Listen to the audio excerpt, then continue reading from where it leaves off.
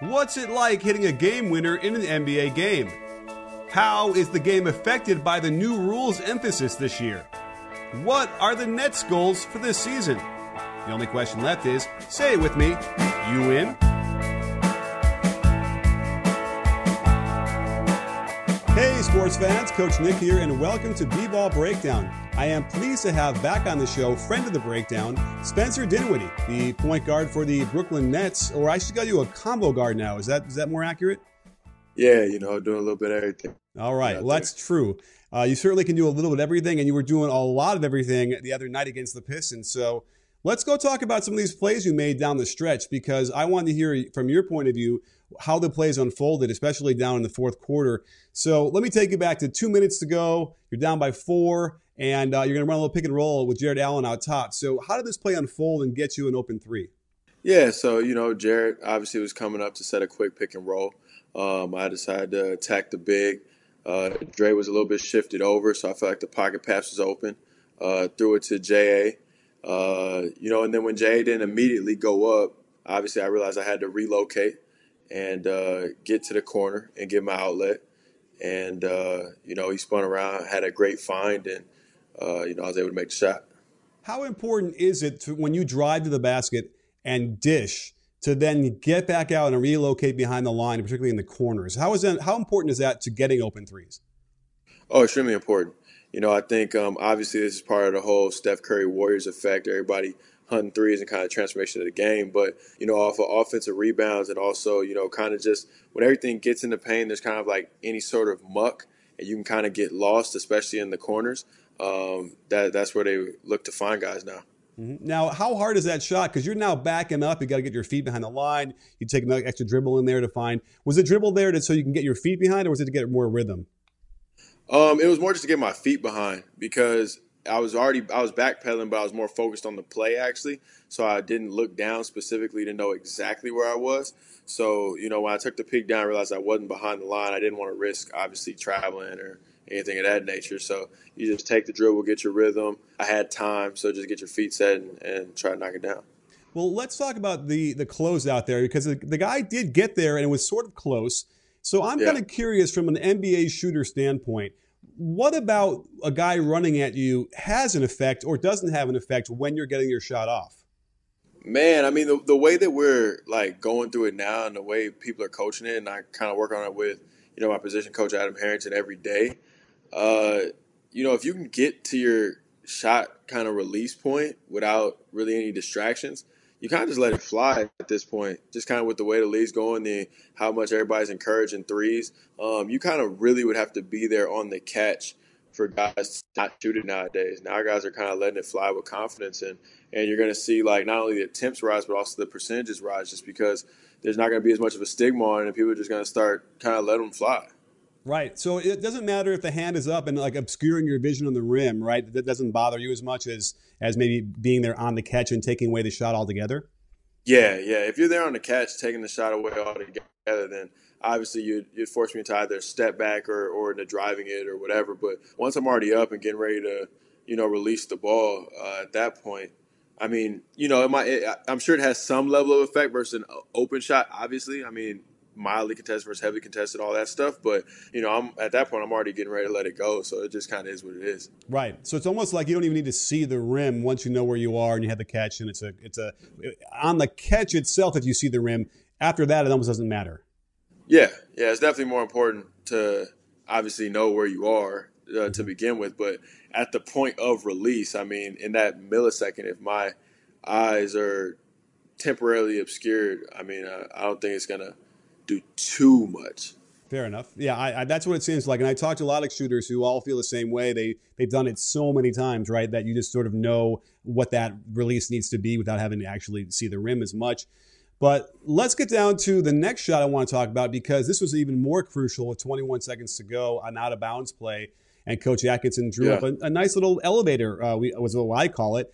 But I'm not so sure it was the most perfectly executed. Perhaps mucking it up was what you mentioned earlier.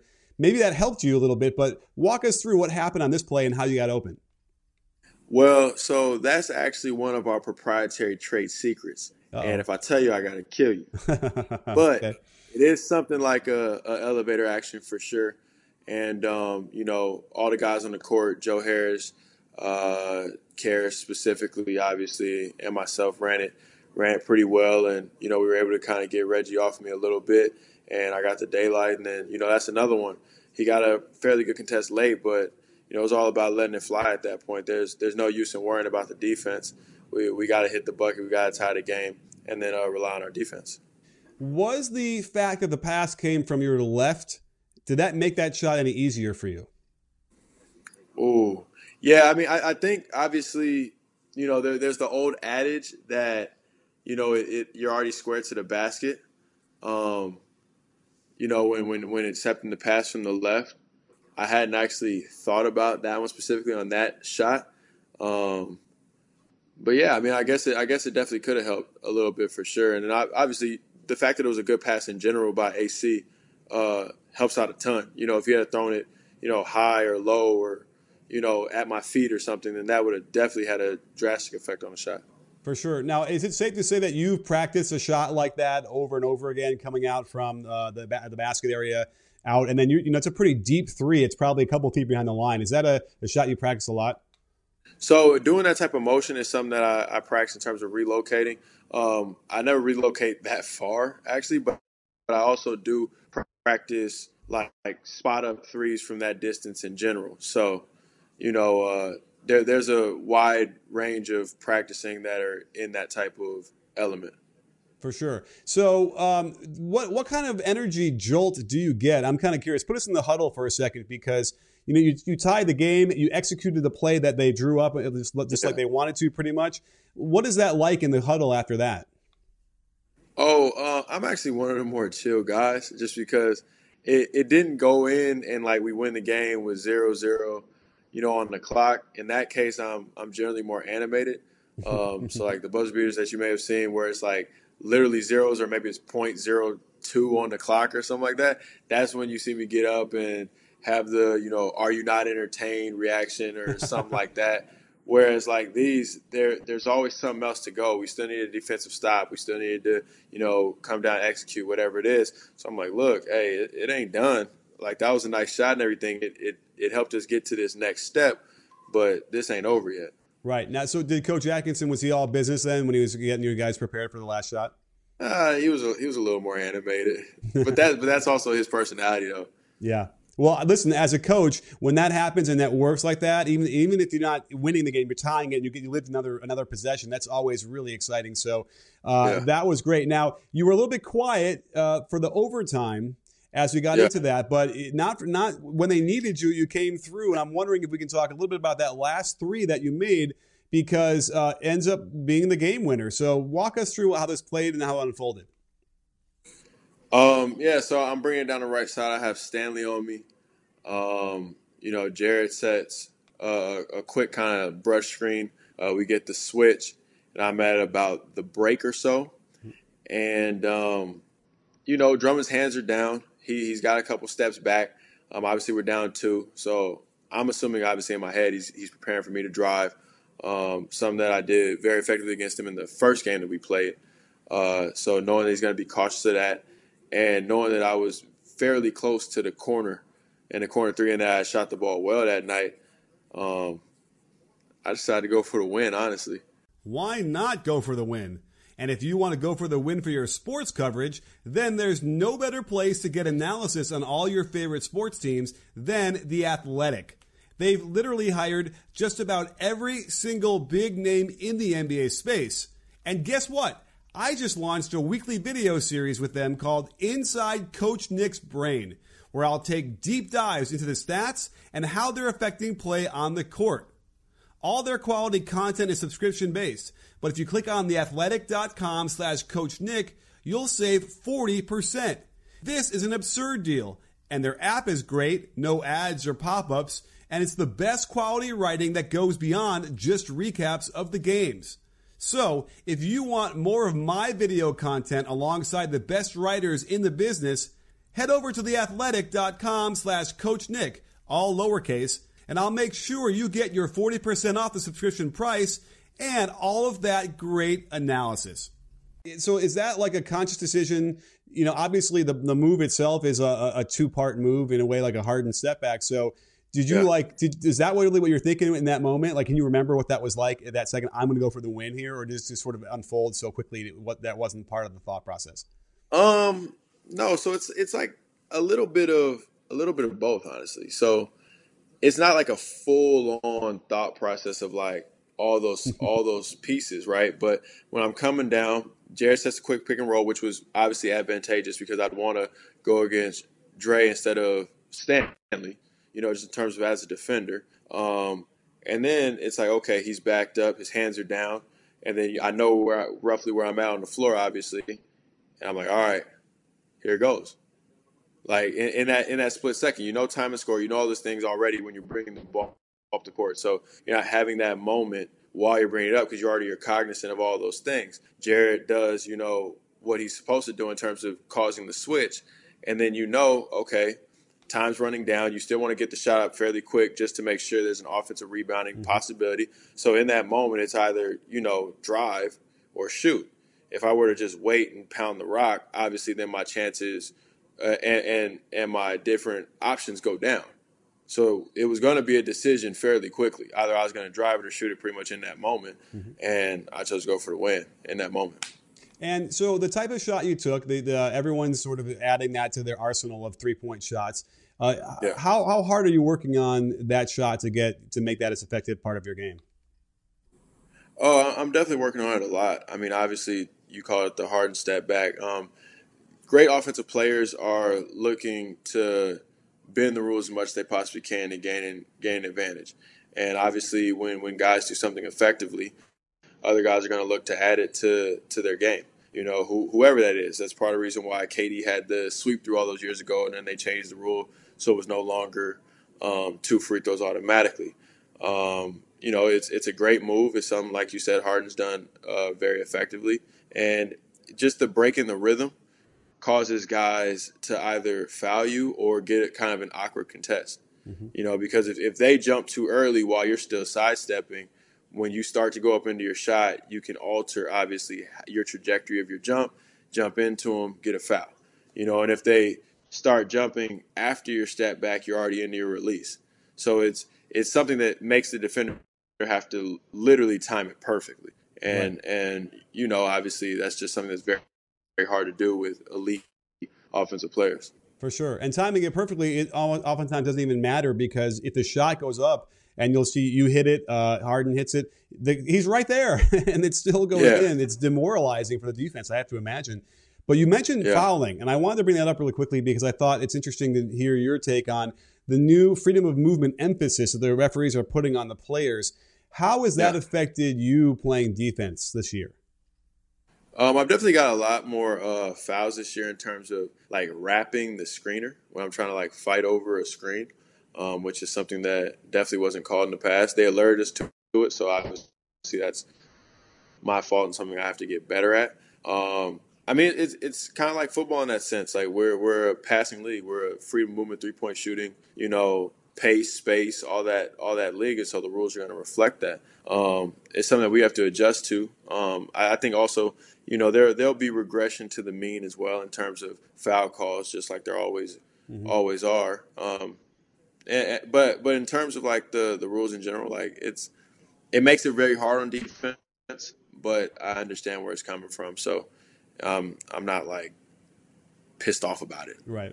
Well, I mean, you're not alone. Everybody's having trouble with it or having difficulty staying out of that penalty right now. Exactly. How much of an effect do you think that specifically has on these crazy scores that we're seeing the first 2 weeks of the season? Oh, well, it's definitely going to have a large effect because if somebody's in the bonus very early, we were actually remarking on it on the bench yesterday. I was talking to my teammate Ed Davis, and I think it was about the 9-minute mark of maybe the third quarter, if I'm not mistaken, and we were already had 4 fouls, which means as soon as we come in, if we touch a guy, free throws. And so that does 2 things. Obviously, it gives them free points, but it also makes you have to kind of be hands off on defense, which, like I said, puts you in a bind. These are the best players in the world, the best 450, in the world, especially offensively. And so if you can't touch guys, or if when you do touch them because you're already in the bonus, there's free throws, then the score is going to be higher, and it's going to be just harder on the defense in general. Yeah, so I think that's the thing that people don't necessarily understand either. It's the fouls are one thing, but it's also the desire to not want to foul, which causes you to be less aggressive, right? And that just makes it easier for these guys to score. What about the 14-second reset? Has that had any effect on the game, you think? Yeah, I think it does, just in terms of like you don't see teams getting it out and running like sets now. But at the same time, I mean, most of what the NBA is today is quick actions anyway. DHOs, quick pick and rolls, get actions, things like that. So, you're still kind of getting into the meat of what an NBA offense is. It's just not somebody like kicking it out and then holding it and making an explicit call. You're just kind of running right into it. So a little bit of a change in terms of that, but I don't think it's like too much of a departure from what we're trying to do, because a lot of these offensive rebounds, we're looking to kick out for threes anyway. Mm-hmm. And that takes all of 3 seconds to do. So that's what I noticed. It feels like if I went back, and I wonder if there's any data from last year, for instance, of the time of possession after an offensive rebound, because unless you're ahead and it's inside of a minute to go, that's the time when you see someone pull it out and like really try and milk the clock, which is good that they're not going to be able to do that, I guess. It keeps the game interesting. But it feels like how often, right, does that ever really happen? Because the offensive rebounds in those situations, are, as far as I can feel, are pretty rare. Yeah, 100%. Yeah, 100%. So I feel like there's people want to point to that, and I feel like I don't know if it's really causing too many differences right now in the game. Certainly not as much as the fouls. But anything else about the game right now this year that you feel is like a little bit different than last year that struck you as interesting? No, I mean you pretty much touched on all of it. I mean, obviously the super high scores. Do you like the super high scores? Something for sure. I mean, yeah, I guess, Yeah. I mean, I'm having fun in it. It's the balance, because when I get in foul trouble, I'm mad, but when I'm scoring, I'm happy. So, it's just kind of part of the way it goes. So do you feel like you're scoring better or easier this year than last year? I think it's kind of too early to tell. That 8 games is only a tenth of the season. Mm-hmm. It's not an accurate sample size, I think. Especially when you're talking about 82, and most guys are going to play 60 games or so. So there's a long way to go. Oh, fair enough. But you've had a great start so far, and it's certainly easy to maintain a really good start versus having a bad start and having to pull yourself up from there. So but clearly, I mean, career highs right now across the board here. So, at least not an assist. So that's interesting, though. Your assists are way down, and I have to imagine, does that have to do with the fact that D'Angelo Russell is back and playing more of a lead guard? Oh, I mean, I think it's just kind of the way things have unfolded so far. Can't point to any one guy. It's just, the way our team functions this year. And I'm sure there'll be nights where I have, high assist numbers, and, nights that I have low assist numbers. It's going to kind of be doing whatever it takes to help the team in that moment. Well, what is your goal then for this year? What are the Nets' goals in terms of win-losses, and where do you think you want to be as we get later on in the season? I mean, I don't think that we have any, explicit win-loss goals. It's not like we're saying we want to be a 50-win team or something like that. I think obviously we're trying to get better every day, as cliche as that sounds. And I know in our locker room we really want to make the playoffs. So I think that's just where our head's at in general, and we're fighting for that every day. Awesome. Well, Spencer, I can't thank you enough for coming on the show and sharing us these insights. I'm telling you, rarely do we get a glimpse into the NBA player's mind the way you do it. So I wish you as much luck. Actually, I don't know if you want luck. Do you want luck in your season, or you want skill? What is it? I mean, hey, I'll take some of all of it. All right, that's right. Well, luck is whatever what's that old adage? When you're prepared, you have luck or whatever. But nonetheless, thanks so much for coming on. I really appreciate it. I hope to talk to you soon later on this season and see where we're at there with more game winners and more awesome moves. So we'll check up on you later. And don't forget, sports fans, at B-Ball Breakdown, we're not a channel, we're a conversation. You win. Are you in, Spencer? I'm in.